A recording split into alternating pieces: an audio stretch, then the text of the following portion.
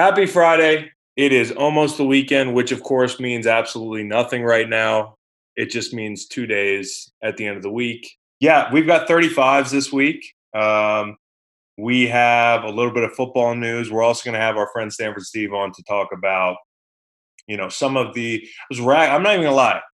We are knee deep in this quarantine thing, and running out of topics here, and we had the draft Sunday. I know I said I would drag it out for months and months, but I want to be creative. So I thought about the worst breaks in sports history.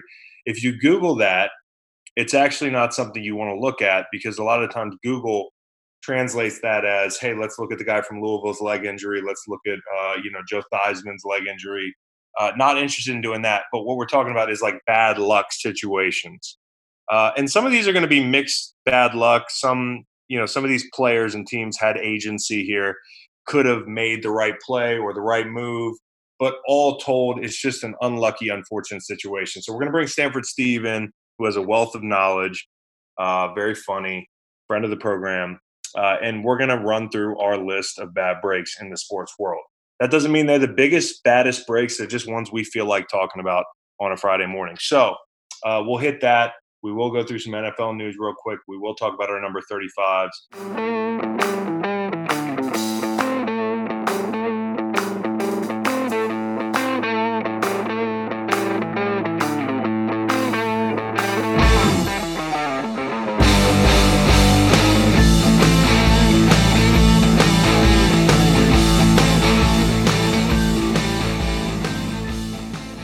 I hope everybody's staying safe out there. I'm your host, Chris Long. This is the Green Light Pod, and I have via Zoom, thank you to the good folks at Zoom for making this possible, my co-host, Macon Gunner. This is episode 35 proper. Welcome.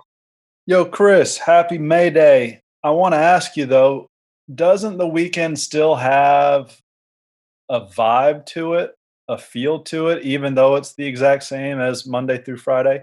It does. If you're churning out content all week, it's a good break. I let the vocal cords rest. I let the brain rest a little bit. This is hard work. Even if you're not churning content, I'm telling you, I'm like, oh, it's Saturday. Why don't I stay up until 12:30 Yeah, instead of let's just stay up till 2 a.m. for no reason. 11:55 that I try to hit? Yeah, it's weird. I'll probably think that I'm entitled to play video games later. And my lovely wife, Meg, will remind me that, um, Saturday morning is going to start around the same time. It doesn't really matter. Yeah, what are you playing? Call of Duty. Finally got that thing right. I told you guys about that a few weeks ago. My brothers had been pressuring me to play the game. I downloaded the game. I've been playing it for days, getting my kill death ratio up, only to realize that I had downloaded the wrong game. I was playing a 3-year-old Call of Duty game, and that was embarrassing. But now I am on Call of Duty. I love it. I missed it. I didn't know how much I missed it. You've been playing some video games too, I understand. Yeah, my lovely wife Kate goes to bed a couple hours before I do. So that's me time. Credit Big Cat with the inspiration. I've been playing a 7-year-old video game called NC2A football, where I started as an OC at Georgia, was there 2 years, won a chip. Then I moved on to UCLA. I'm about year three there, 8-0, number four in the country. I spend untold amounts of time recruiting fake avatars. Little digital men. Yeah, and then the most embarrassing part, which I absolutely love, is that when they commit to UCLA, I don't go in there and change their attributes. I change their names. Hmm. So I got a running back last year. He was playing a little in his first year in Pasadena. Good for him. His name was Mike Hodge. That's who committed. I changed his name to Orlando Hodges, and now he's just got a lot more swag to him, and he's He's playing. got a little bit more swag, and I'm assuming you're playing the game a little bit because of our friend Big Cat. Yeah, no, for sure. I didn't think I saw him play, and I was like, "Damn, I missed those days." And I just went looking through an envelope of Xbox games, thinking I would find NBA 2K14 or so, and there was NCAA football. I didn't think I had it, so it doesn't quite hit like it used to, as the kids say. but it's a nice way to pass a few nights during quarantine. Yeah, deep in the recruiting game, late at night in quarantine. The little digital men, I'm sure they love the program you're building. They should know, though, that it's probably unsafe to gather in crowds of 65,000 right now. If they weren't aware, there is a pandemic. You can also make these kids promises, and I promise all the kids who are from Cali that I will get them a home game, or I'll play a game in You their get, home you'll get them a state. home? No, no, no, no, no. No, no recruiting violations. I'll get them a game in their home state, which feels like a bit of a cheat code because we're playing 75% of our games in the state of California. I love it. I love it. Playing chess, not checkers. Right. Macon Gunner, formerly offensive coordinator at Georgia, now head coach at UCLA. Got the Bruins rolling. You might want to monitor that. But let's start off right off the bat with our 35s, and I'll let you go first. You're number 35. My number 35 is Reggie Lewis, born November 21st, 1965 in Baltimore, Maryland, was a first round pick of the Boston Celtics in 1987. He went to Northeastern, where he was coached by Jim Calhoun. 17th game of his second season, he went head to head with his airness, Michael Jordan. Lewis had 33, 6, and 4. I remember talking to MJ about him, said Jim Calhoun. Oh, I was like, oh, damn, you talked to MJ.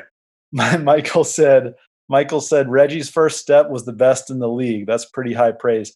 Calhoun also said that Reggie was the only guy he knew who would want to go one-on-one full court as just a way of getting a workout in, which is pretty nutty when you think about it, to go full court one-on-one.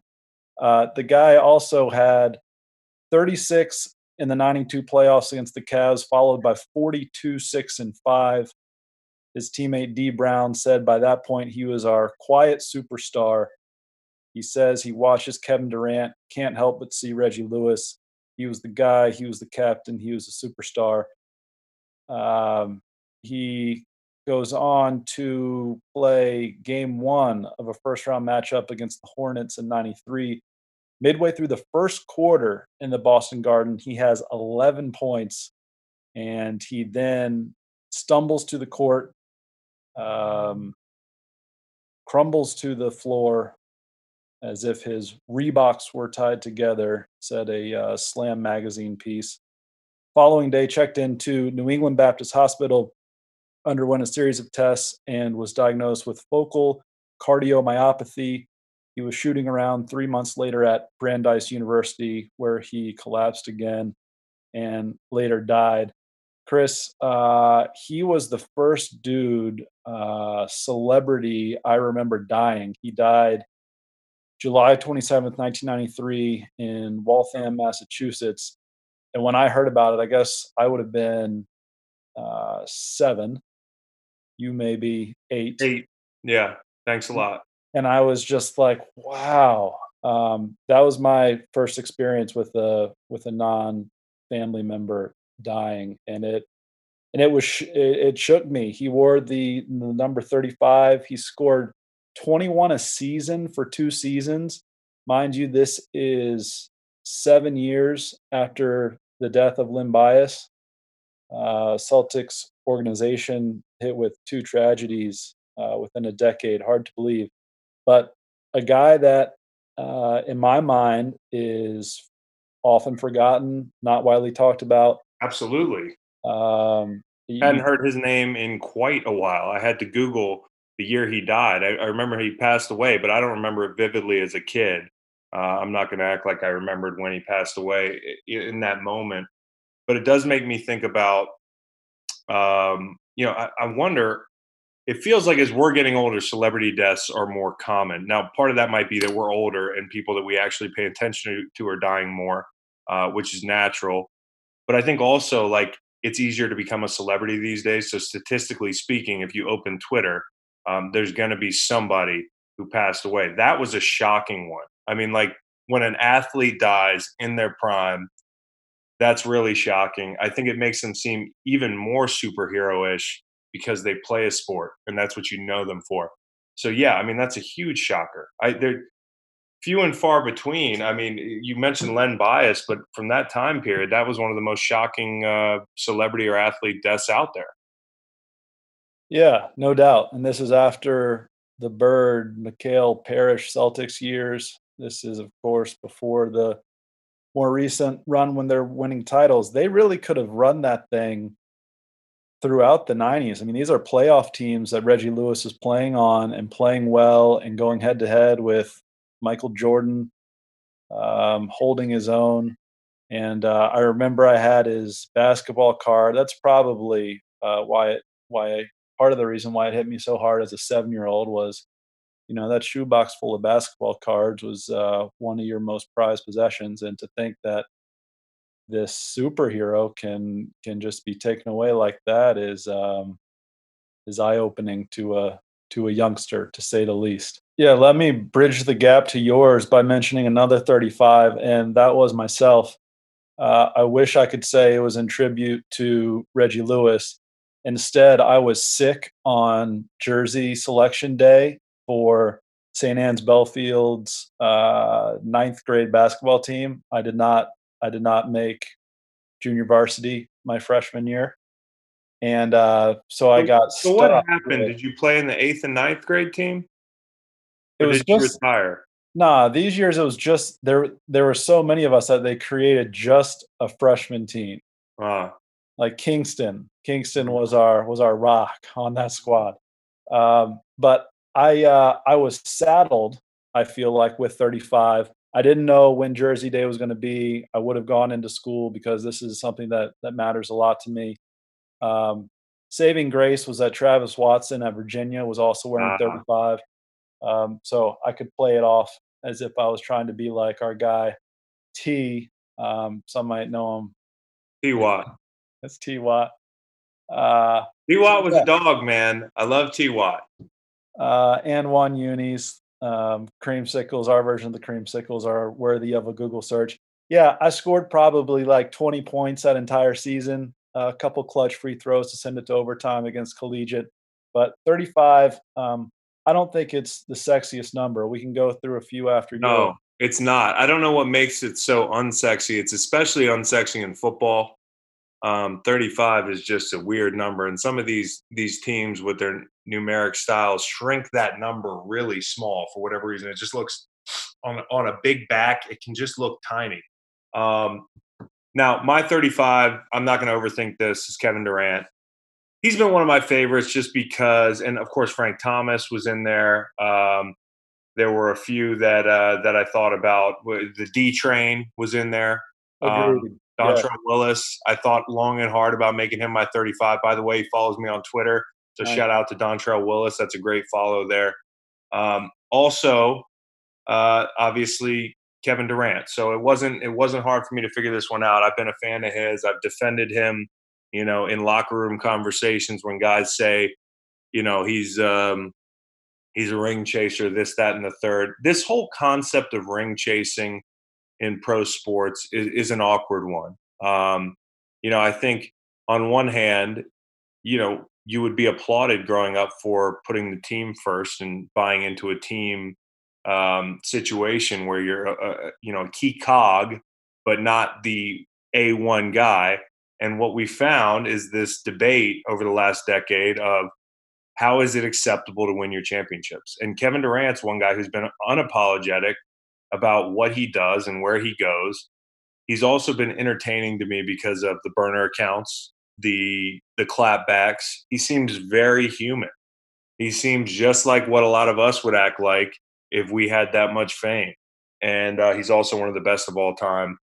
And he is a DMV native. So I've got Kevin Durant, and maybe we'll see one of these Nets teams play itself out where he can, in the minds of some people who have downgraded his success because he joined the Warriors. And by the way, he was the reason the Warriors were great, in my opinion.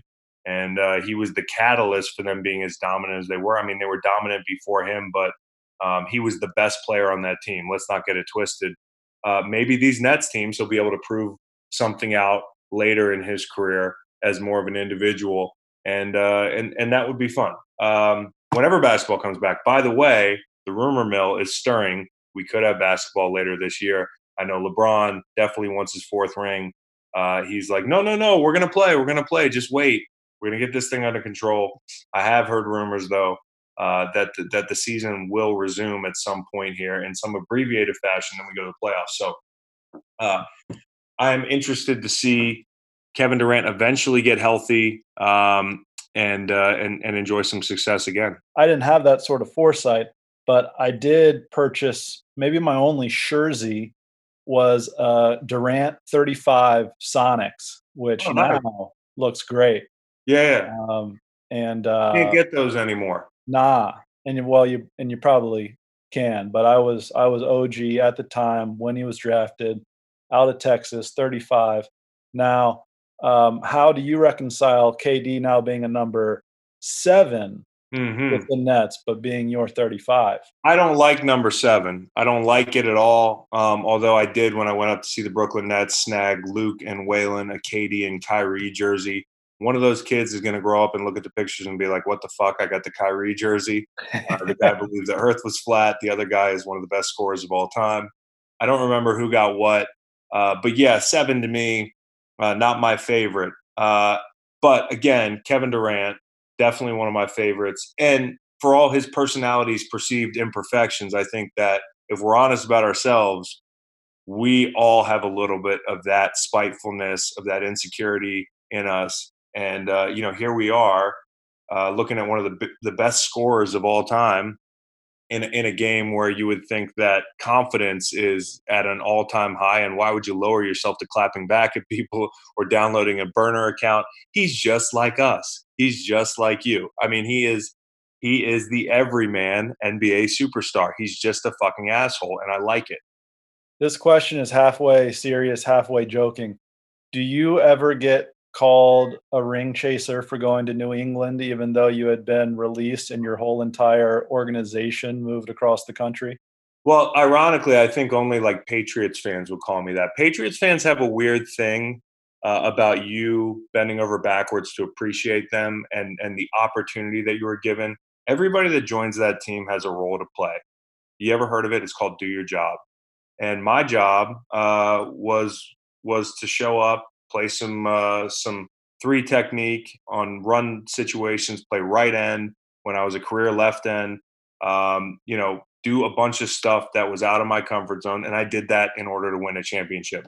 I think it's where I was, 32 years old, real good player in the league, but not a Hall of Famer or anything like that. It's not going to be as big a deal. I'm a role player on a team that's got a chance to win a championship. I think in basketball, it's a little bit different. If you're a star and you're joining a 5-man roster, your joining that roster can impact the trajectory of that team so unfairly the way some people look at it. If you're joining a team of 53 guys, you are a cog, again, to use that twice. And you got to play your role. Now, my role wasn't huge on the Pats. I haven't been called a ring chaser a lot, but I will be unapologetic about it. What's wrong with chasing a fucking ring? I had been in St. Louis for 8 years and won at the most 7 games, and that was far and away. That felt like being a Super Bowl contender relative to winning 2 and 1 games. So I would never apologize to anybody about quote unquote ring chasing in New England for 2 reasons. One, they have no idea what it's like to play in St. Louis for 8 years and waste your prime there. Two, after I left New England on my own power, on my own will, I did the opposite of ring chasing. I went to a team, and I was criticized for this by New England fans, some of them, that wasn't competitive. When I said I was leaving for Philly, a lot of my IG comments were enjoy the losing in Philly. I can tell, you're all about you first, you're an individual, that sort of thing. Turned out I was ring chasing twice. So let's get to the NFL news.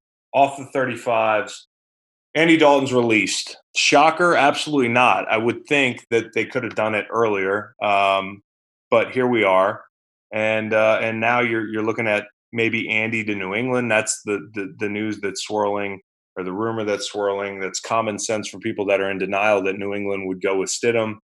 Uh, Could it be that they just like Stidham, that they don't like Jameis, that they don't think Cam fits? Could it also be that any of those three quarterbacks that we're talking about, well, we're not talking about Jameis anymore. We're talking about Cam. We're talking about Stidham. We're talking about, Andy Dalton. Anybody but Stidham probably guarantees you to win 9, 10 games, but not a lot more. Now, I understand that the argument for the upside of Cam Newton, but there's a lot we don't know about Cam Newton physically. You have to acknowledge that.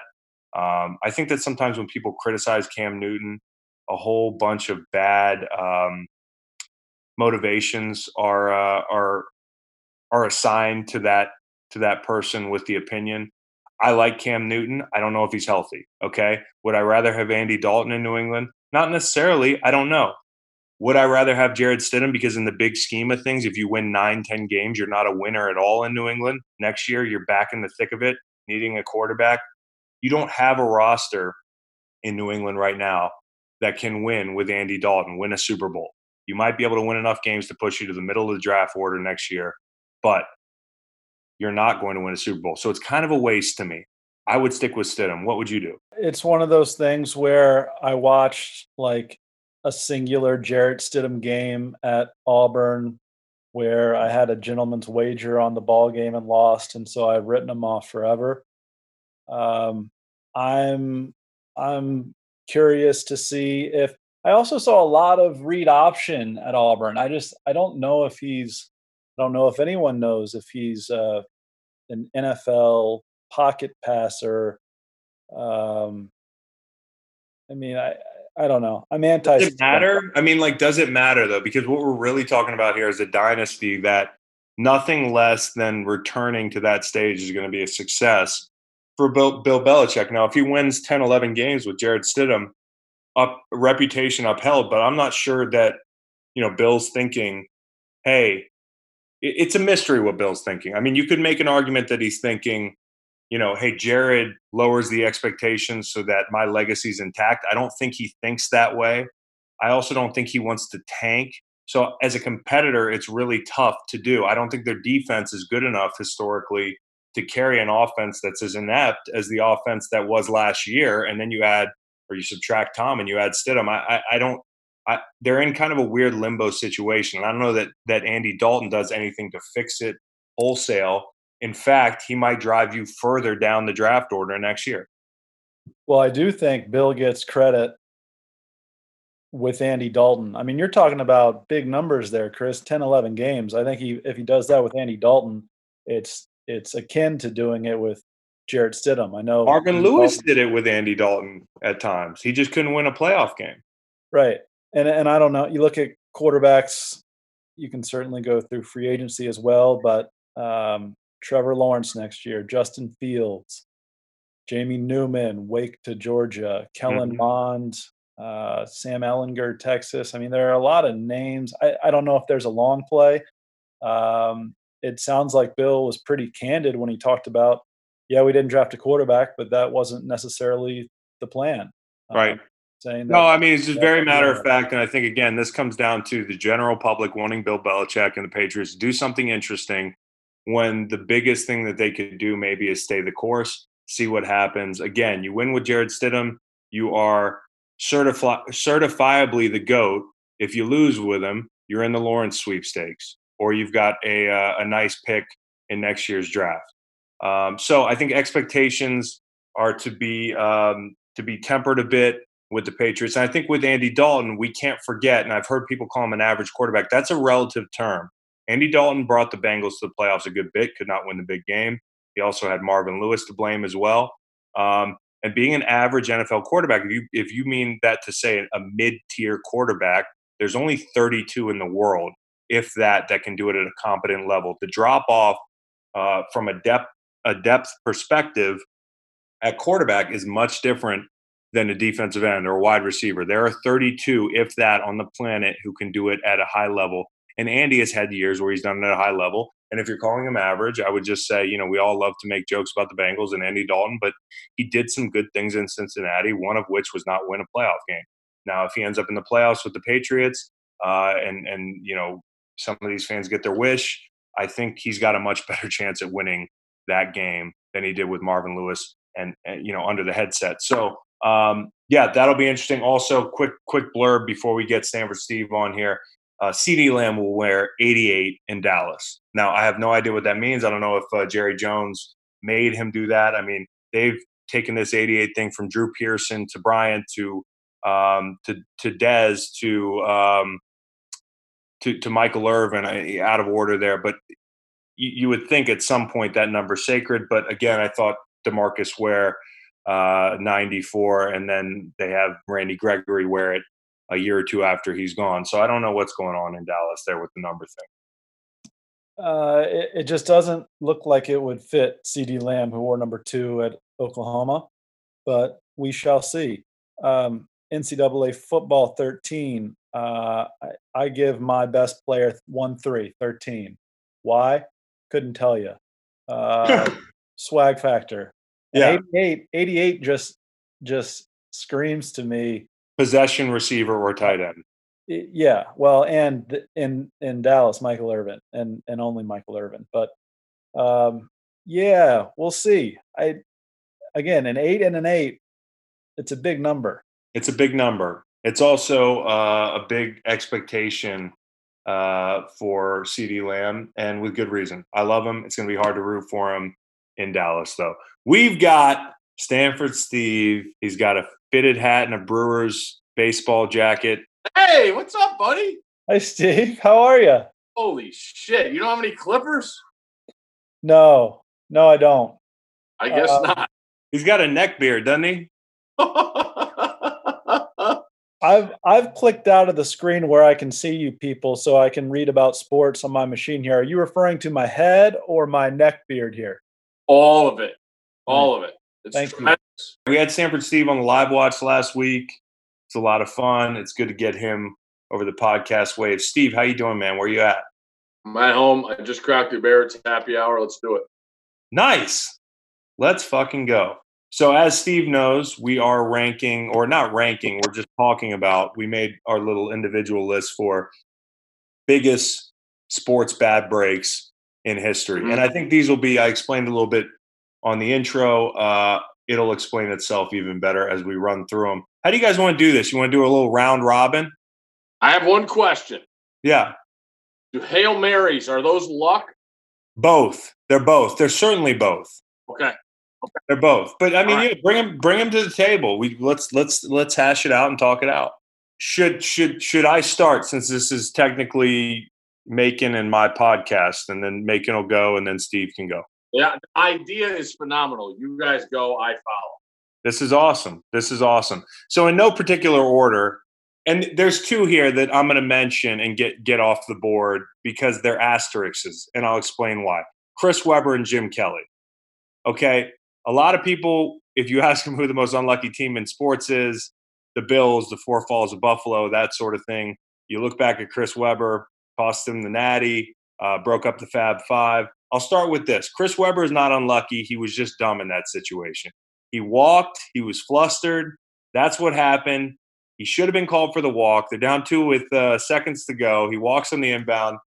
And I've heard people say that somebody called timeout on the bench. Steve, you would probably know better than me as somebody who was a little bit older at that time and lived it. I don't see it. When I look back, I've looked for people calling timeout. I haven't been able to find it. I think he melted down because he walked on the inbound. Now, Yeah, Chris, just imagine this. We spent some time on Bourbon Street back when we were about to be able to go out. Yeah. The best story I heard, I shouldn't say the best, the saddest story I heard is Webber, after the game, is walking down Bourbon Street, and every fan is coming out of the bars and going like this. No. Yes. Yes. In his tracksuit, just trying to have a drink. Can you imagine? It's brutal. And has he talked about it since? Yeah, he's talked about it. What's he say? Did he say somebody on the? I've heard him say that he thought he heard somebody from the bench saying, "We got a timeout." Plausible deniability there. You know, I've heard all. For one though, unlucky moment, Webber. Oh, he's your number one? Yeah, that was. Yeah, you stole it, but that's fine. Sorry, I must not have seen it. You sent your list in, and I'm a dumbass. But you can make your case for why that's bad luck. I think it's just he melted down, and it's terrible because he was a great pro. He played in a place that, I think NBA fans today wouldn't imagine being very competitive, but they were in the 90s for sure. I mean, they had some good teams. Not a big market, but that's kind of what he's known for most is the Michigan thing, which sucks because he was a great pro. Jim Kelly, here's my case for why he's not unlucky. He's one of my favorites, okay? I love Jim Kelly as a person, absolute beauty, as the hockey guys would say. He's a beaut. That's Jim Kelly to a T. 4 Super Bowls they lose. It's hard to try to lose 4 Super Bowls. Here's why they're not unlucky. 20-19, they lose the first one. The offense doesn't show up. This is why Jim Kelly's not unlucky to me.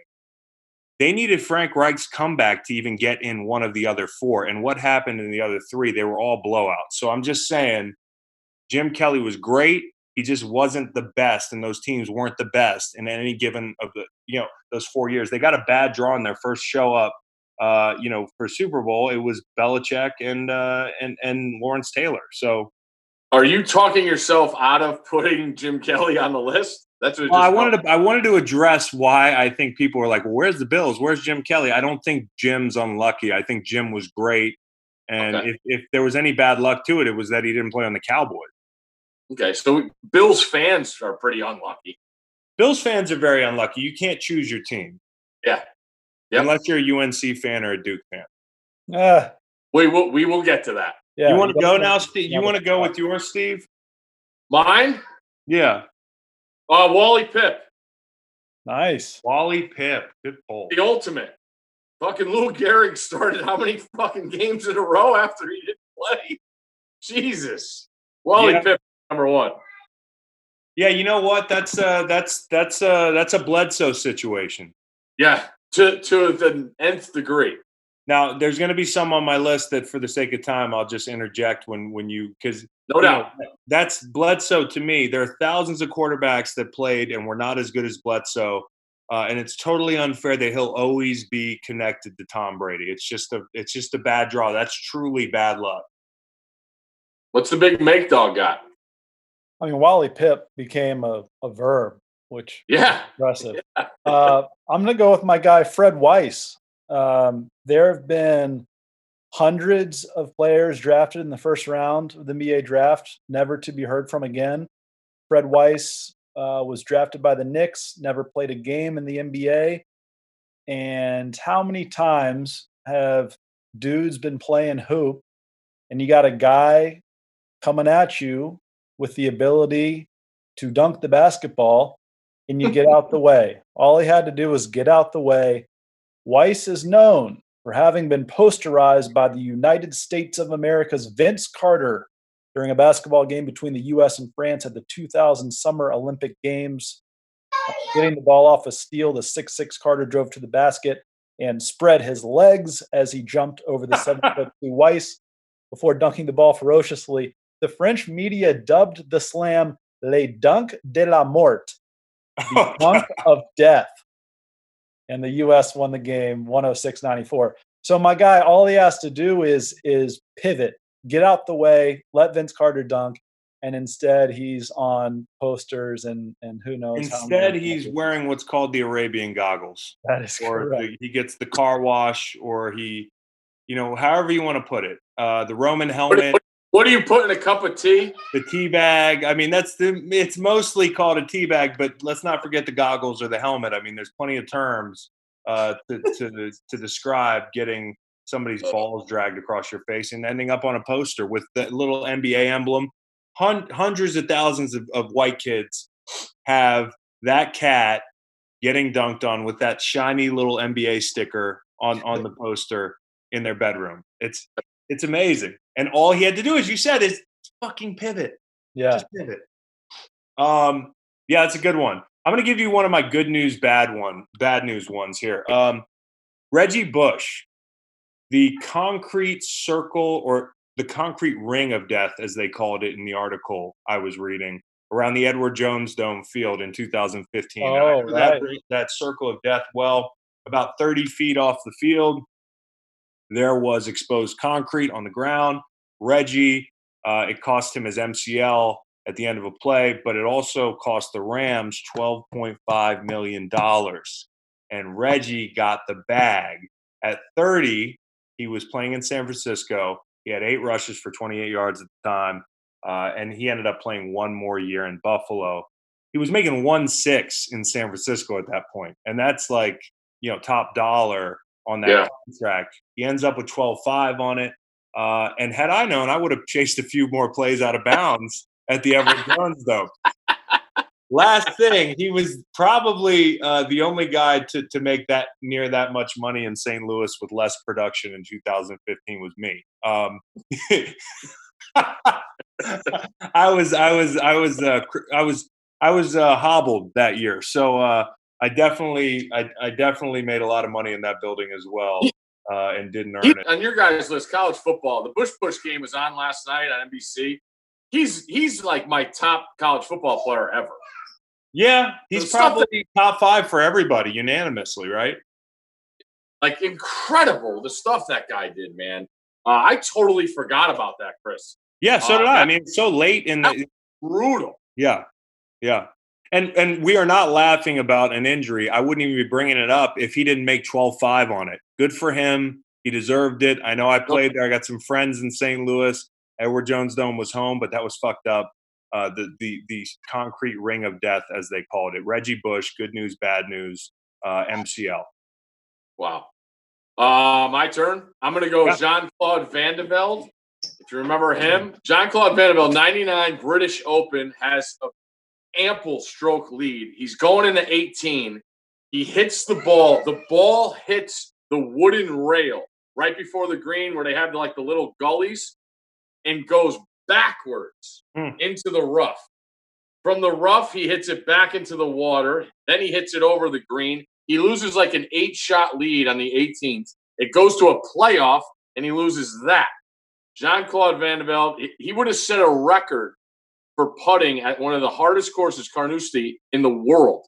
He would have set a record that would still be living today, and he hit the wooden rail on 18 with his second shot, and the guy never came back.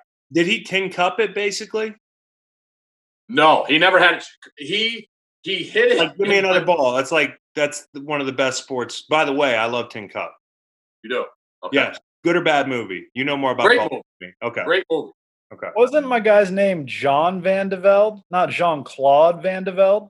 Oh, did I say? I just said Van de Velde. Did I say Jean-Claude? Yeah, but he also did karate. Bloodsport. Hold on. No. Yeah, Van de Velde. Sorry about that, Macon. I'm glad you're here. That was a compliment to Jean Van de Velde, was adding the Claude. I'm sure he wishes he had a Claude in his name. Make. I'll go bad break for the association with the fans' cup of Coke in the year 2004 landing directly on Ron Artest's chest. Unbelievable precision. It was Ron Artest fouls Ben Wallace. Not even that hard, but Ben Wallace takes offense. I think the Pistons were down 15 at the time. And then Ron, not yet Meta World Pierce. Meta World Van Dam. And goes and lies on the scores table. And if the fan misses him with the cup, the Malice in the Palace doesn't happen. Yes. No doubt. You're so right. Widely regarded as the worst night in NBA history. I mean, if the guy misses, Artest doesn't know. He doesn't go into the stands. He was like Ichiro with that fucking Dr. Pepper. Exactly what I'm saying. And it was a big gulp. Like, that was the big boy. Yeah, it's hard to throw that thing. You can't just sling a 60-ounce cola. Like the top, for it to, I mean, it's just amazing. It was a miracle of physics, if you want to look at it that way. But that was really bad luck for the league. You're right. And changed Ron Artest's career forever. And if it's not full of something, I mean, it's not getting there. So say it had the perfect amount in it to travel. You can't have too much. You can't have too little. It's a great point. I never thought about it that way, Make. So far, maybe the best poll of the bad breaks segment here. I'm going to go kickers in one here. These are the two kicker situations. We obviously, Scott Norwood's one, but that's not bad luck. He just missed it. Blair Walsh and the double doink, Cody Parkey. Okay. And I'm going to tell you why it's bad luck for both of them. Obviously, Blair Walsh, the laces were out, Finkel. It was sub-zero temperatures. It was sunny, but somehow like minus 20 at that game. It was so cold. I was at my annual spot to drink and watch the playoffs because at this point I was still on a perennial loser. I could feel the chill on the beach. And watching him after going 3 for 3 there and missing a 27-yarder, I just knew his life was ruined. And people can act like, hey, it's just sports and that whole thing. You think Scott Norwood doesn't think about that thing every day of his life? Every day. That's why sports are risky, though. I mean, yeah, you can get the glory, but the flip side of it is not. You don't just walk away with your check. And Blair Walsh was never the same. In 2012, he was an All-Pro. He hit a lot of good kicks. He had records for the most 50-plus yarders in a season, that sort of thing. His career was pretty soon over after that miss against Seattle. And then, ironically, Seattle had him the next year, if you remember, and they cut him. So, yeah, it probably felt like kicking a brick barefoot. You know, the laces were out. Sherman screaming off the edge, so he's got to hurry up. But, you know, he missed the kick. I thought it was a little bit bad luck. And Cody Parkey, I was there. And here was the thing about the Cody Parkey thing. We never should have won that game, okay? No doubt. We never should have won that game. When Trubisky, I drilled him so hard and thought he was dead, and then heard the crowd go crazy. They completed a long ball into our territory, and then we knew it was pretty much over. It's over. We go out to on field goal block. I hate field goal block. I'm thinking I'm probably retiring after this play, which I was actually a week early on that. But I remember lining up and some big ass dude on the Bears is like, "Hey, it's all good, Hoss. Think about it this way: you're gonna be on a beach next week." And I said to myself, "Why do people do that?" Yeah, he was trying to be nice. It was like a respectful thing. It was like, "Hey, buddy, don't beat yourself up over this. At least you'll be on the beach." I think he also was insinuating that they probably had no shot to make a real run, and he had to probably stay in pads another week. But I just remember by the time Cody Parkey left the stadium, I probably still didn't know that it was tipped. And I know some people are saying, yeah, it wasn't tipped. He had to hit the ball right. It was incredibly unlucky. Trayvon Hester tipped it, but he tipped it just enough to change the trajectory, but not enough that people on TV saw. And you know, once something is in your head, it's there forever. And Bears fans had decided that he was the wrong kind of GOAT in perpetuity by the time he left the stadium. One thing, going back to the kicker, when you said kickers, you know who I thought you were going to say? Bill Gramatica. Yeah. He's on my list. Oh, he is? Okay. Yeah. I saw the ACL thing, and then I thought. He's on my list. He's on my list. But, yeah, Cody and Blair Walsh, man, those are the two in my time in the league that you just felt for them because they missed kicks, but there were factors. Okay. My next one is pretty simple. Immaculate reception. Like, are you kidding me? With that bounce, that's just – I mean, that's a Super Bowl for the Raiders. That's a Super Bowl. And I think a lot of people watching NFL film shit, they're not even paying attention to who's on the other end of it. If you weren't a kid then watching those games – and it's funny, I had jotted down the Raiders in general because of the tuck rule. Yeah. I mean, you lose 2 games that way. It's unbelievable. Yeah, they are the NFL because I have another team that I'll get to in another league, but immaculate reception is absolutely incredible. Like Thank God the Raiders have championships. Yeah, exactly. That's it. You could soften it up, but like that's how close they were to another one. Yep. And you know how hard they are to get. Yep. So, just 1990, I reckon this is a bad break for the Georgia Tech Yellow Jackets in addition to the Missouri Tigers. But Colorado gets 5 downs to beat Mizzou in 1990.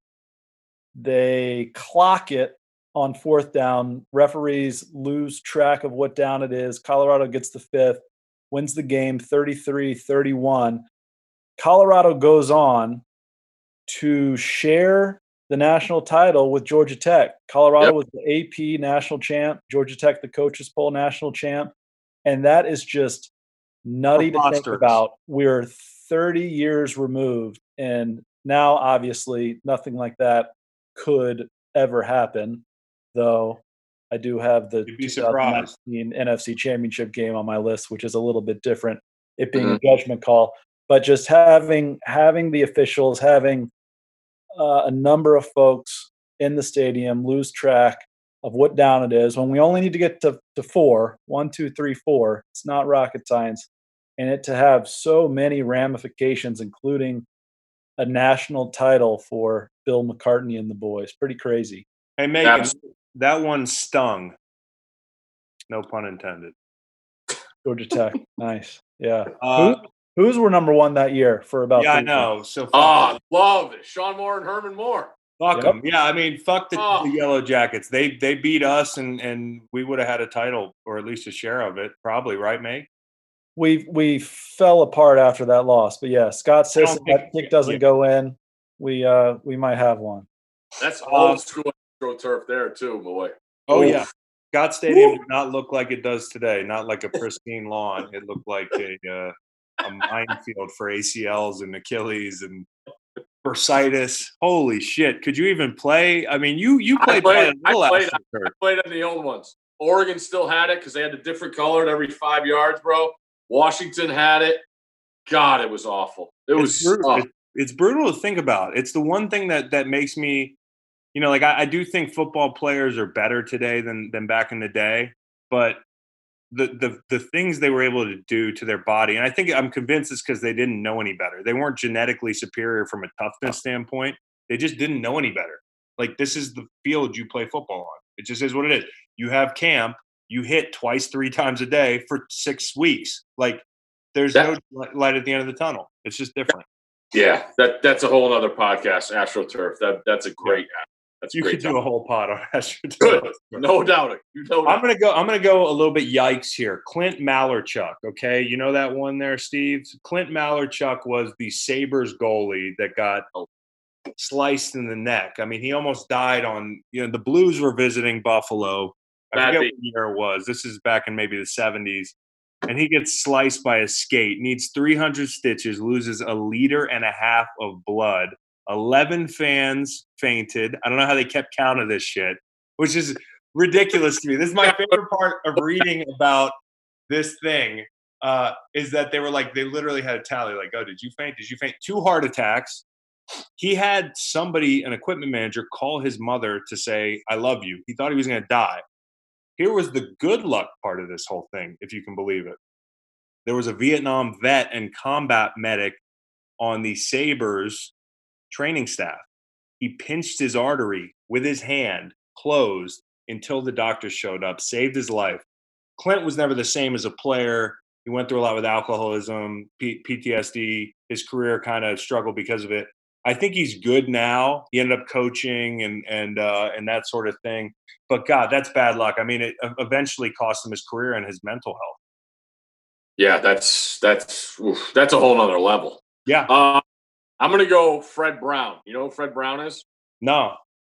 See, and a lot of people still don't, because if you watch the Jordan doc last week, when they showed the '82 title game, Georgetown and North Carolina, they made it act like North Carolina won on Jordan's shot, and that was the last second shot. Georgetown got the ball.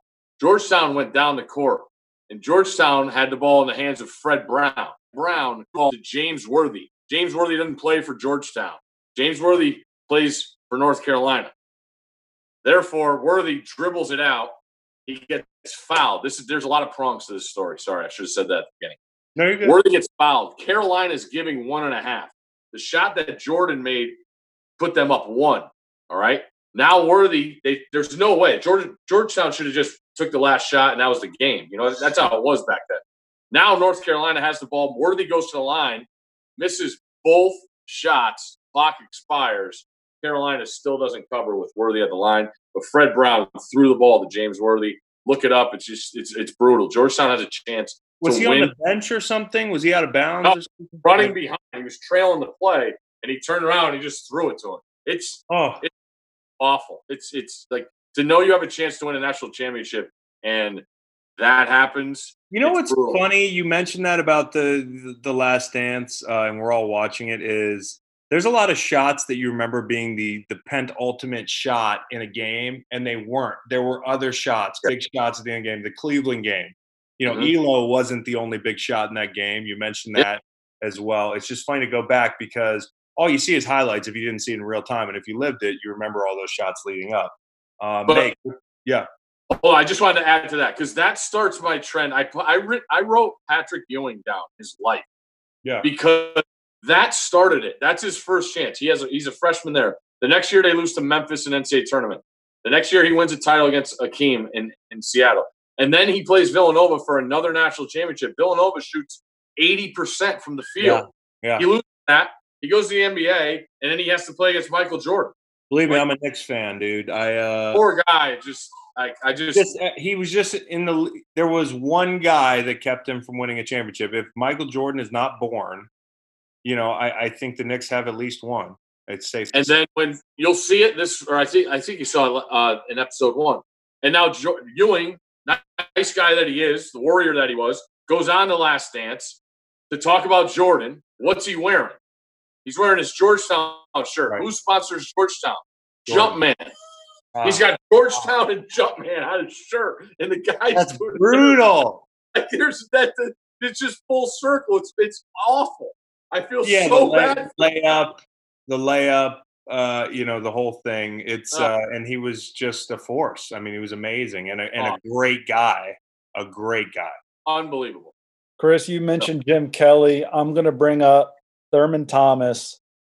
Look, he only missed a few snaps, but we've all had the nightmare where we're rolling into the test and we didn't study, or XYZ, we have a job to do and we haven't prepared. The guy can't find his helmet as the Super Bowl is beginning. Worst feeling ever. Thurman ends up with 13 yards on 10 carries for the ball game after eventually locating his helmet. Skins went up 24-0, won 37-24 in Super Bowl 26. Just unconscionable to think that you can't locate the most important piece of equipment before one of the biggest games of your life. Let me do a couple baseball. I mean, you mentioned let's do knees real quick for me. Okay, we got Derrick Rose. Okay, there's a knee situation. He's the rookie of the year. He's probably the biggest athlete what might have been in basketball history, in my opinion. And Len Bias, of course, we talk about that. But in my generation of being a basketball fan, Derrick Rose healthy changes the trajectory of basketball the last 10, 15 years. Rookie of the year MVP, hurts himself in the last seconds of a Sixers game. And then 18 months later, does it again. What might have been the ACLs that you mentioned. I have the ACL trio in football here. Gramatica, Tulloch, and Lamar Houston all hurt themselves. Same thing, celebrating, leaving the ground, and we've all done it. So it's funny when football players and athletes are like, yeah, you shouldn't celebrate like that. That's why. It's like, motherfucker, I've seen people do crazy shit and not get hurt. It's just terrible luck. Gramatica after he makes a kick. Tulloch, I think, was a sack. Houston was a sack. And Houston, by the way, was a really good player in Oakland. He was never the same after that injury. So the ACL stuff, bad for D Rose, bad for those three. Yeah, luck as bad as it gets with those. Yeah. You said baseball. You mentioned baseball, and I'm just like, a lot of stuff. Baseball is pretty rough because somebody's hitting a home run. Somebody's making a play. It's a physical thing. But now, Aroldis Chapman giving up a home run and a walk-off to Altuve is pretty unlucky because he knew what was the guy was throwing because he had sensors on him. So I put Aroldis Chapman on the list. Kershaw. Yeah. Kershaw was in with the rep that Kershaw has. He was costed a win in the World Series, I think 17. So that's on my list now. I didn't think I was going to have baseball, and I just thought, I'm like, wait, what's happened recently in baseball? And I was trying to go backwards, like with Bonds and all that, and I'm like, I don't even have to go. I got the last game that was played. Oh, yeah. So, anybody who played the Astros or anybody who lost a home run title, and we could look back at that to somebody who was jamming needles in their ass and had pimples all over them. Yeah. So, how about Armando Galarraga? Oh. Which is probably worse for Jim Joyce, who lost the guy his perfect game. That'll always stick with me. College hoops. How about the Dayton Flyers in the year 2020? Mm-hmm. I mean, Oh, Disclaimer, God, yeah. obviously, we're dealing with something very serious, but you're Dayton and you're 29-2, and you got Obi Toppin, and here comes Never happening a again. pandemic to cancel the NCAA tournament. I mean, that's a bad break. Yeah, and you're Dayton. Like, you live in Ohio. No offense to Ohio, but you're Dayton. You're a Dayton Flyers fan. Like, this is heaven. You think this is it. And, we hope that, unfortunately, there probably will be another major illness that will sweep the globe at some point in the next 100 years. There will not be another Obi Toppin in Dayton, Ohio in the next 100 years, which sucks for them. Yeah. Okay, so baseball, let me break off a two-piece for you involving baseball and Mother Nature, because I have this thing categorized. We got Jabba Chamberlain and the midges. Jabba Chamberlain and the fucking insects. And as a guy that would bathe in DEET, if they told me it was going to kill me, I'll do it every summer evening. He was getting crushed in 2007. ALDS, New York up 1 in the 7th. Job out of the bullpen. I think he was replacing Pettit. They're in Cleveland. And I didn't even know that there were bugs in Cleveland like that. Bottom of the 8th, it just hits the fan. They lose the lead. And Derek Jeter said he wanted to come to the mound, but he was afraid because of how many flies there were there. I mean, what are they called again? Midges? Midges. I didn't know they were called midges. I looked up Jabba Chamberlain today because I was like, didn't he get attacked by flies? Yeah, midges. Randy Johnson's bird. That bird, there's only been one bird that I know of that ever got hit by a pitch, and he happened to get hit by the big unit, one of the hardest throwing dudes that was basically chucking the ball from halfway home. And it's funny because some people are like, oh, pretty unlucky bird. He got hit by Randy Johnson. Yeah, he's unlucky, I guess, but it probably made it more painless. It was probably over quicker. The fucking bird disintegrated just like that. If he got hit by a slider, does he limp off and die in the dugout? There was nothing left from the bird.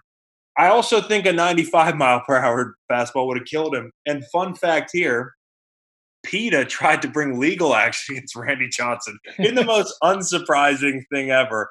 Also, that was the year they won the World Series. This was in the spring. They won it in 2001 in the fall.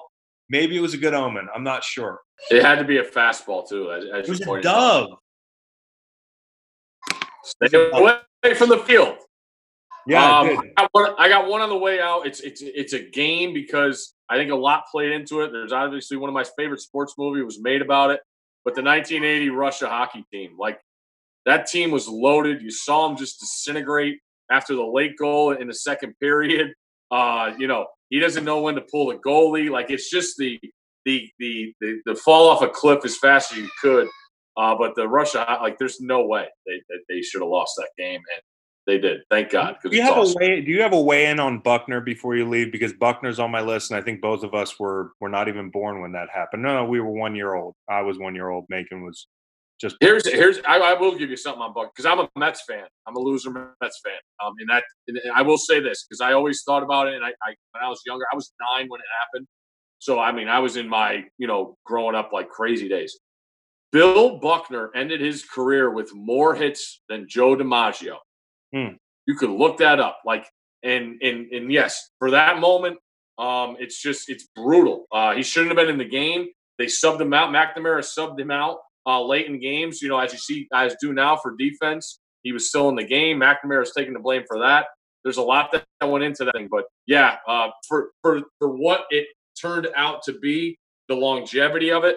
And then they brought him back, when they won a couple titles. But yeah, no, that's a great call, Buckner. Well, we were going to do this today. I'm like, how am I going to do baseball? Like, baseball is just like physical, like as mental as the game is. When unfortunate moments, it's not really luck. It's a guy doing something, But no, that's the two great calls by you. Well, Buckner was bad, but I also think when I look back at the Buckner thing, and you can't blame me, I don't know what the hell happened leading up to it. Again, you mentioned being a kid. They're up 5-3, and the Mets manager, if you're watching, because I watched the whole sequence on YouTube, is getting the entire time for fucking up the bunt situation, sacrifice bunt situation. So the Sox are up 5-3. They pull Clemens, which is, over a blister. which is weird. And then Mookie Wilson fouled like 5 balls off with 2 strikes, 5, 6 balls. And the wild pitch was the tying run. That was on the catcher. So it was Buckner who took the last turn to fuck the game up. It was like, and there was another game. It was game 6. Yes. It was another game. And they were winning the game. Yes. So unfair. Buckner, I hate that. Rest in peace. He died this year, I think. That had to haunt him forever. It was tough. It's the trade-off of playing sports. So, Stan Steve, it was great. We'll continue this segment without you. We know you got daddy duty. Yeah, we got a big Zoom dance class coming on here. So I'm losing the room. Make good game, me, buddy. Anytime you guys need me, you know I'm here. You're the man. Show them how it's done, buddy. Yeah. All right, Make. What you got next, man? Manti Te'o and investigative journalism, I guess. Yes. It was Deadspin that looked into this Lene Kikua death. And I don't know if he's grateful that Deadspin uncovered the fact that he was catfished. I'm guessing not. I'm guessing this was a net negative for Manti Te'o. I think we've forgotten about it. Is he still in the league? Well, there you go. We don't know that, and yet we know that he had a fake girlfriend who died, and her death was also fake. Man, that was one of, dude. And I have a related story, but that happened in 2020. Oh, ugly. Would have got ugly. Manti Te'o is currently. He was re-signed December 3rd, 2019 by the Saints. He's still in it, and I'm happy for him because that was a fucked up situation. When I was 12 or 13, I was on vacation, and me and a friend met 2 girls, and we made out on the beach. And or you and the 2 girls? Me and the 2 girls. Okay. So we had this like beach double date, right? Just whatever making out as a 13-year-old entails. And we became AOL friends. Shortly thereafter, one of the 13-year-olds alerted my friend to tell me that my date was run over by an 18-wheeler and to never contact her again. And he, not understanding what the situation was, and I wasn't even trying to contact this girl. She just really must have been put off by my beachside etiquette. or she was really run over by an 18-wheeler, and if so, God rest her soul 32 years later, or 22 years later. But yeah.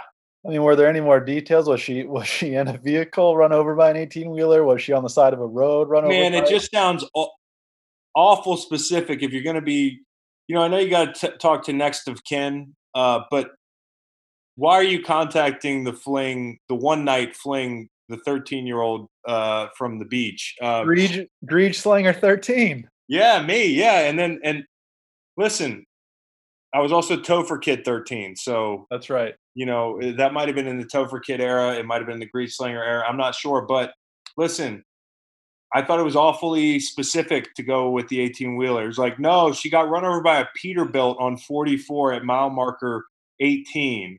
Like, it just sounded fishy. The reason I'm able to joke about this now is clearly we were being like reverse Manti Te'o. Yeah. Well, in the event that you weren't, best wishes to her family, and may she rest in peace. Oh man, I hope I was being lied to. I do. Wow. I don't know how to handle that situation. So you mentioned Manti Te'o. I want to hit 2 unfair errors. Okay, okay. So you mentioned Manti Te'o. I've got Trey Junkin. You're a Giants fan. Oh my gosh. Trey Junkin, 2003 Giants. They're in the playoffs. They're the wild card team. They're playing the West champs. I don't know if it was the NFC West back then or they were. Yeah, because they've always been the NFC West. They were one of the few teams the old NFC West, Atlanta, Carolina, New Orleans, San Francisco. So they were, whether they're holdovers at this point or not, doesn't matter. They won the West. They are down. The Niners are. They find themselves down big time against the Giants. 38-14. The Giants blow that lead, and the game ends with the Giants down 39-38 and attempting a 41-yard field goal. Trey Junkin is the 4th snapper brought in before the game because everybody else was hurt somehow. I don't know how snappers were getting hurt that year. And he fucks up the snap. Okay. Now, if you say Trey Junkin and you were an NFL fan back then, let alone a Giants fan, the first thing comes to mind is he choked and blew the snap. He had 250 NFL games and he had probably 5 bad snaps. San Francisco went on to get crushed by the Bucs the next week. I don't think that the Giants were there for long, but if we learn anything about the Giants, wild card doesn't mean shit. They can run the table. It doesn't matter. I just thought it was a bit unfair. There was a lot that happened in that game that led to that situation. And it was a 41-yarder. It wasn't a chip shot. Trey Junkin had a long career. It sucks that is all he's remembered for. Great call. You're totally right. And it was his only game ever with the New York Giants. He had retired. His career started in '83. This game was in 2002. One game with the Giants. You don't even feel bad. You do feel bad. You don't even feel you. It's not anger. You feel terrible for the guy. Maybe not in the immediate aftermath, but it's a Buckner-like situation. It's bad. It's on a very small scale, a Buckner-like situation, and then sure. and it's funny. You mentioned him coming out of retirement. Anytime a football player thinks about coming out of retirement, you should think also about the worst case scenario. Yes. Because if you end up on a Super Bowl stage and drop a pass or jump off sides with 5 seconds to go and blow the whole thing, you're going to wish your ass was on that couch. So you should always think about Trey Junkin, think about Buckner, think about some of these players that's what they ended up known for. It sucks. Who do you got next? I'll mention Leon Lett. We think Great. about him getting caught by Don Beebe in that Super Bowl while he starts to celebrate at about the 10-yard line. They won that game by 1 million. Big. There was also that game in the snow against the Dolphins where I think I don't have every detail, but the Cowboys block a field goal, I want to say. We'll look at it another time, do a fact check. But all he has to do is not touch it, essentially. And he falls on the ball, does not secure it. Dolphins pick it up. I think that resulted in an L. What people remember, that fumble recovery and his showboating and getting caught by Beebe was not. But I think maybe synonymous is too strong a word, but you think boneheaded plays. I think Leon Lett. I don't think Leon Lett Super Bowl champ, because when I was looking at Leon Lett, I wasn't like, oh well, they won that. I had forgotten that they won that game by however many they did. When I think Leon Lett, I think big, athletic human, really good football player, Dallas Cowboy, caught by Don Beebe, but he got off good on that. This is another bad luck, good luck situation. He's lucky he was on the Cowboys. Imagine he's on another team that cost him the Super Bowl. It would be unbelievable. Now, if you'll remember back, and this is off the dome here, the Utah kid that from maybe 8-9 years ago, he dropped the ball at the goal line in a big night game, wide receiver there. There's been a couple situations like that. Last year we had a real scare in the playoffs. Bills, Texans, my man DeAndre Carter, wide receiver formerly of the Philadelphia Eagles, ended up down in Houston, I believe it was, caught the ball in the end zone, didn't signal touchback, dropped the ball. Luckily they reviewed it, but initially I thought that he was going to be public enemy number 1 in Houston. That it can go any which way there. I'm looking at Steve's list that he sent me before, and I barely looked. By the way, I did not steal my first pick, who was it? Chris Webber. He doesn't have Chris Webber written here. He does have John Claude Van de Velde written. But he also has Wally Pipp, Immaculate Reception, Fred Brown, Georgetown. He hit that. Scott Norwood, Warren Moon, which is a good one. Warren Moon had to deal with a lot of bullshit. Patrick Ewing, his life, 91 UNLV. And he also has 2014 Kentucky. Those are the ones we didn't get to. So completing Steve's list. I'm going to go with Steve Bartman. Yep. Bartman, for me, I feel for the guy. Listen, he's a fan.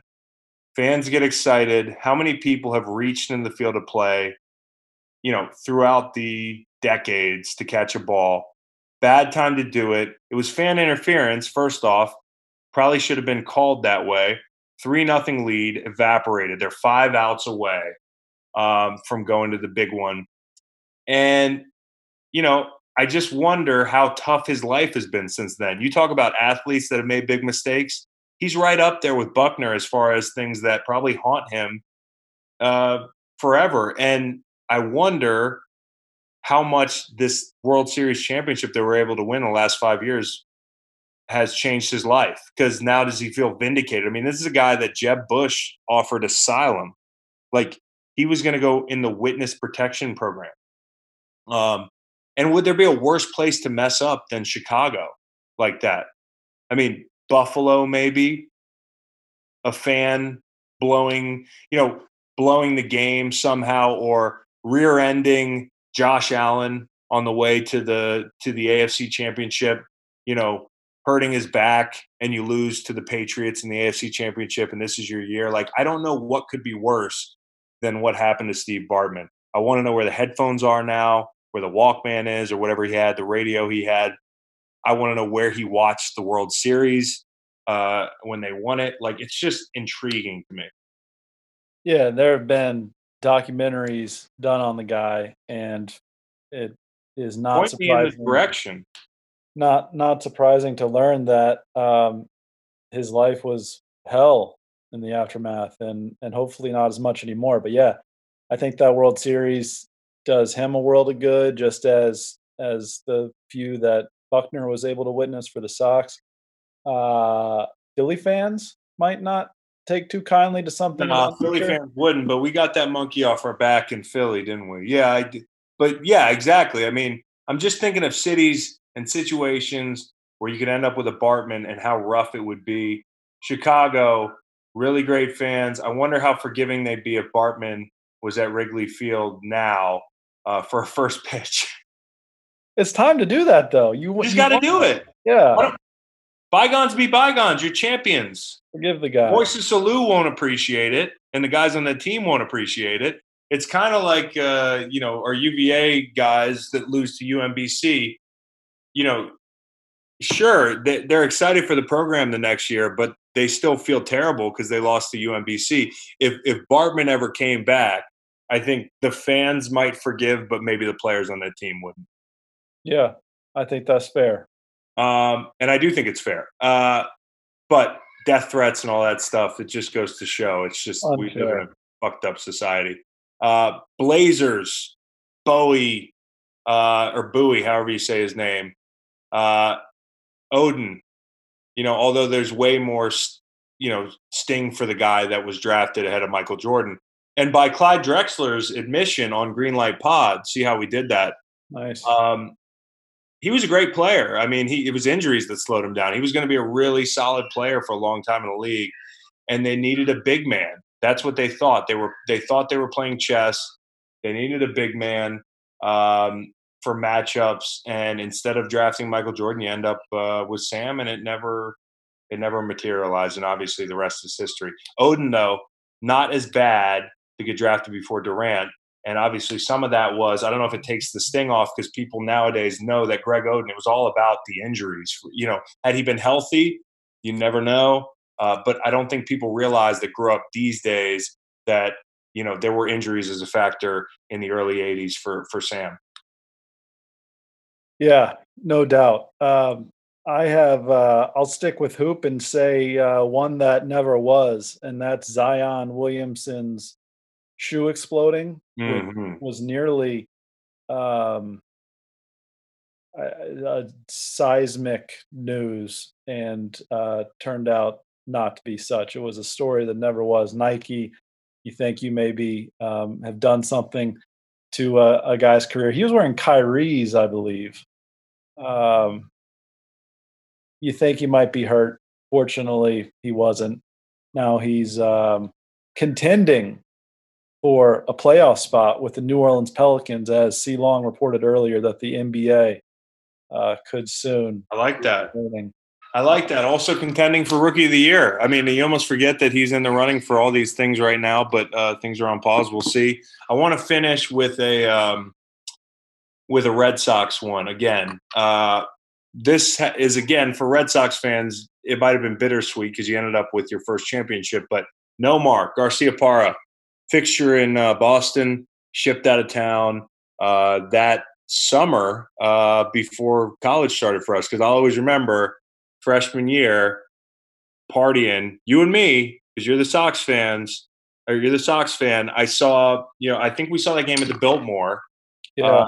And I remember the pandemonium that was campus or grounds, as people say here. You're the big Sox fan. What do you remember about the Nomar trade? Well,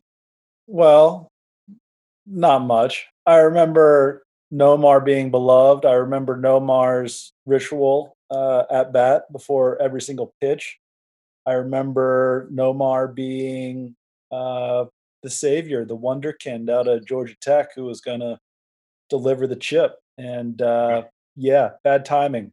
For I also remember Nomar, everybody thinking that it was Ramon backwards. And it wasn't. It was his dad's 5 best friends, the first letter of their names, Nomar, Nomar. What? Yeah. Yeah, dude. First off, who would think that it would be Ramon backwards? Like that was something people do. And then second off, I've never heard an acronym like that turned into a name, especially the dad must have really loved his friends. Like it's the best friend of all time. Yeah. Let's see. If we were to do men's lunch, guys, my kids' names would be CTMK. There's no vowels in there.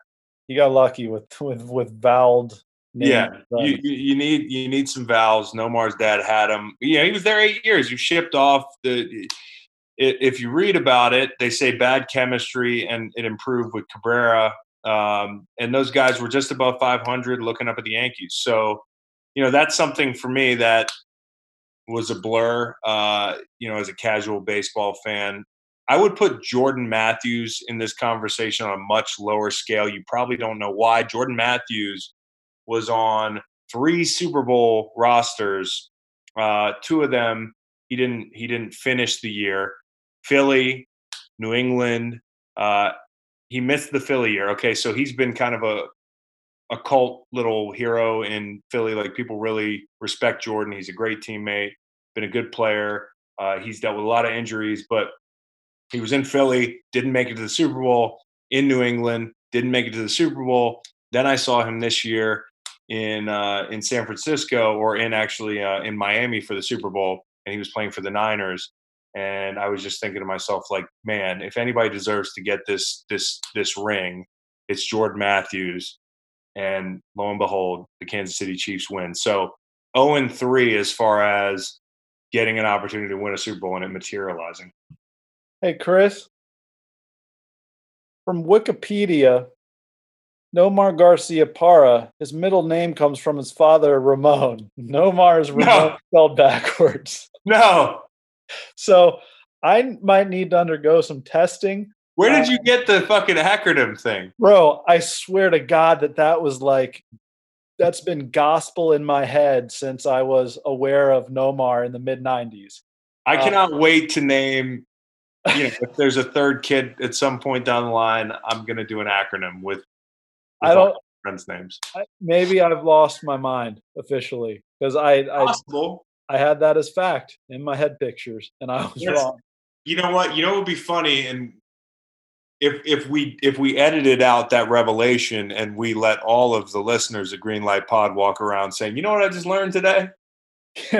Right. Or it's going to be, hey, you idiot, his dad's name is Ramon and it's Ramon backwards. Oh, fuck. Either way, I'm cool. Well, Nomar getting traded was bad luck. So that was bad luck. That's a lot of bad luck. And we could do this probably for 5 pods. I love doing this. I hate the bad luck part of it. We should do a good luck pod next week. I like it. There you go.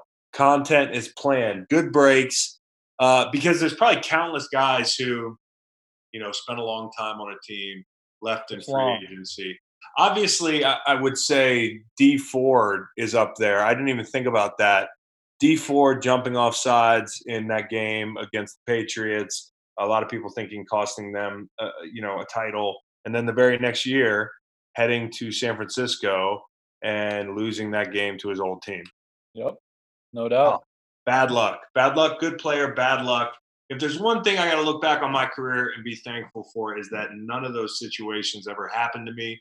There was a load of bad luck, as we talked about earlier, but I never ended up. And that's a huge fear in a player's mind. I mean, you don't think about it often, but when you take the field in a big situation, it does cross your mind, what if? Like, it could happen to you anytime. And it's happened on smaller scales in everybody's career, but to happen on a big stage, it's tough. We talked about a lot of guys with bad luck here, and we're certainly not reveling in their bad luck, but something to do on a rainy day in the pandemic. I thought this was fun. It was. Great idea by you. Great idea to do a more positive spin next week. Let's do it. Okay, so as we mentioned, it is the weekend. Everybody enjoy their weekend. Emergency podcast nightcap. We did that pod you just listened to Thursday evening, and it is Thursday about 10:10 p.m. And yeah, I know we put it in like Friday morning tense, but we do that so people aren't confused. But it's essentially Friday. It's almost Friday, so don't worry about it. Right now, it is 10:10. I just saw the most epic video I've ever seen. I'm blown away. Tom Brady to Tampa did not demand that I get in the lab and talk about it. The biggest moments of my short podcasting career have not moved me to hit record, but Steve fucking Forbes of Wake Forest basketball had me sprinting to my phone to hit record. This is a voice memo. I'm not even using Zoom. I can't wait to narrate this piece of art that I just saw for you guys. So if you haven't seen it, pause the podcast and look up the Steve Forbes Wake Forest introduction video. He is the new head coach in Winston-Salem, and this video, by the time you listen to this podcast, will be one of the most popular videos on the internet. You will always remember where you were when you saw the Steve Forbes to Wake Forest video. What in the name of Tim Duncan's baggy ass jeans did I just see? Frame by frame. No exaggeration. I probably watched the video 32 times, which is a lot. It's a 48-second video. My wife is asleep upstairs, and I'm sure she's wondering who's yelling down here. That would be Steve fucking Forbes. He is yelling through the phone at me, at my children, at every high school basketball player in the Commonwealth of Virginia, that there is a new player in town in the ACC, and it is Steve fucking Forbes. And you better consider Steve Forbes as you're looking at the Dukes and the Virginias and the UNCs. Don't forget about Wake Forest, because they just made the most mind-bending 48 seconds of footage I've ever seen in my adult life, certainly in the pandemic. And we've had Tiger King. We've had a lot of shit. We've had fucking press conferences every day. This is it. This is the video. This is not a coach and presumably an athletic director. These are real men from the show Eastbound and Down. And they crawled out of the TV like the girl from The Ring and fucking made a video. And it was posted on a major university's athletic site and Twitter account. I mean, the video is like if a wrestling promo had sex with a car dealership commercial, and then like in walked a Marks and Harrison commercial, and they had a threesome. That's the baby right there. That's the baby. Whew. Anyways, where do we start? It's 48 seconds long. If you've already watched it, you don't feel like it's that funny, you should probably stop now. But I'm pretty sure you get it if you've seen it. Last chance to watch it. Spoilers incoming. The thing opens with a wide shot of a Wake Forest, very nice, very clean, but very industry standard basketball gym, practice facility. And in the middle of the practice facility is a man breaking his neck to look up into the rafters in a gray suit and PPE. And there's dramatic stock music. And this guy, he's staring up into those rafters like he's in the Sistine Chapel. They move to a rear hero shot of sorts, and probably 10 feet behind this character, this mysterious figure, and he's off center on the half-court line. But it is an intense hero shot. Stock music continues. Again, think eastbound and down. 3.8 seconds, there's a guy that I don't think they realized made it into the video, also wearing a suit, standing in the hallway making a hand gesture, and then the frame changes. It's supposed to be just Steve fucking Forbes. There's somebody else in the video. Next thing you know, in walks the athletic director, saunters in with that "we just did it" face, walks up to a safe distance. Not sure if they actually shot this together, Steve and the athletic director, but they're presumably 10, 15 feet away, maintaining safe distance, as they should. And he's also wearing PPE, but his PPE, again, Steve's PPE is not Wake, but it's just plain white PPE, generic. The athletic director's PPE has some like coral pattern that he cut off of like a Williams-Sonoma pillow to make PPE. And he's got two questions. It's like he's got good news. The good news is they just cleared the deal. We've got a deal. Steve fucking Forbes in the building. He's hyped with good reason. I'm sure Steve Forbes is a good coach. I know I'm making this podcast and the video is cracking me up. I'm sure Steve Forbes is a good coach, but the AD's hyped. Understandably, it's Steve fucking Forbes. He's got two questions for him. One, will players graduate? Absolutely. And gestures up to the banners. Are we going to get some more of these? Steve fucking Forbes is like, yeah, that's what we came here to do. Now, those banners, this gray poupon looking ass, dusty ass banners. A little ACC smack talk here. They're looking lonely. With a video like this, I think they're onto something, okay? There might be another banner up there with the, I believe 96 was the last one I saw, the last ACC championship for them. Then he says, good answers. And Steve Forbes is sitting there like, yeah, I know they were. But the funny thing to me is like, what if they weren't good answers? Was he going to like turn around and nix the deal? Get the double finger point as he introduces Steve Forbes to camera. And Steve is hyped. You don't see the athletic director again. I don't know where he is as the video finishes, but Steve's face begins to turn a little bit red. He takes the PPE off, takes one step at the camera, spikes it. Gronk spikes that motherfucker. Oh yeah, let me not forget that the athletic director tossed him a whistle. That was the changing of the guard. And then Steve fucking Forbes decides that it's time to scream into the cameraman's face. Let me discard my PPE and scream down your throat real quick. And that's what we're going to do to the ACC.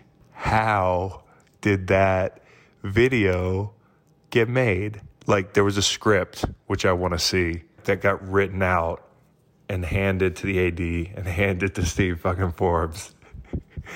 And they were all like looking at it and they were like, yeah, yep, Spike's PPE, screams into camera, And then they take the script and then they're like, they're setting up the shot and they shoot it and then they all look at it, including probably like a big room of people looked at it and they were like, yeah, this is fucking good, dude. And then they take it to like the social media team, and the social media team, of course, is like, yeah, this is fire right here. I'm going to hit tweet on this bad boy, and it's going to go viral by Friday morning, and not the type of attention you want. Or maybe they do want this attention. Maybe I am getting played here by Steve fucking Forbes. I wouldn't even be mad. I would not be mad if I was getting played by Steve Forbes, because there is a new player in town in the ACC, and he's not fucking around. One of the best videos I have ever seen. Hats off.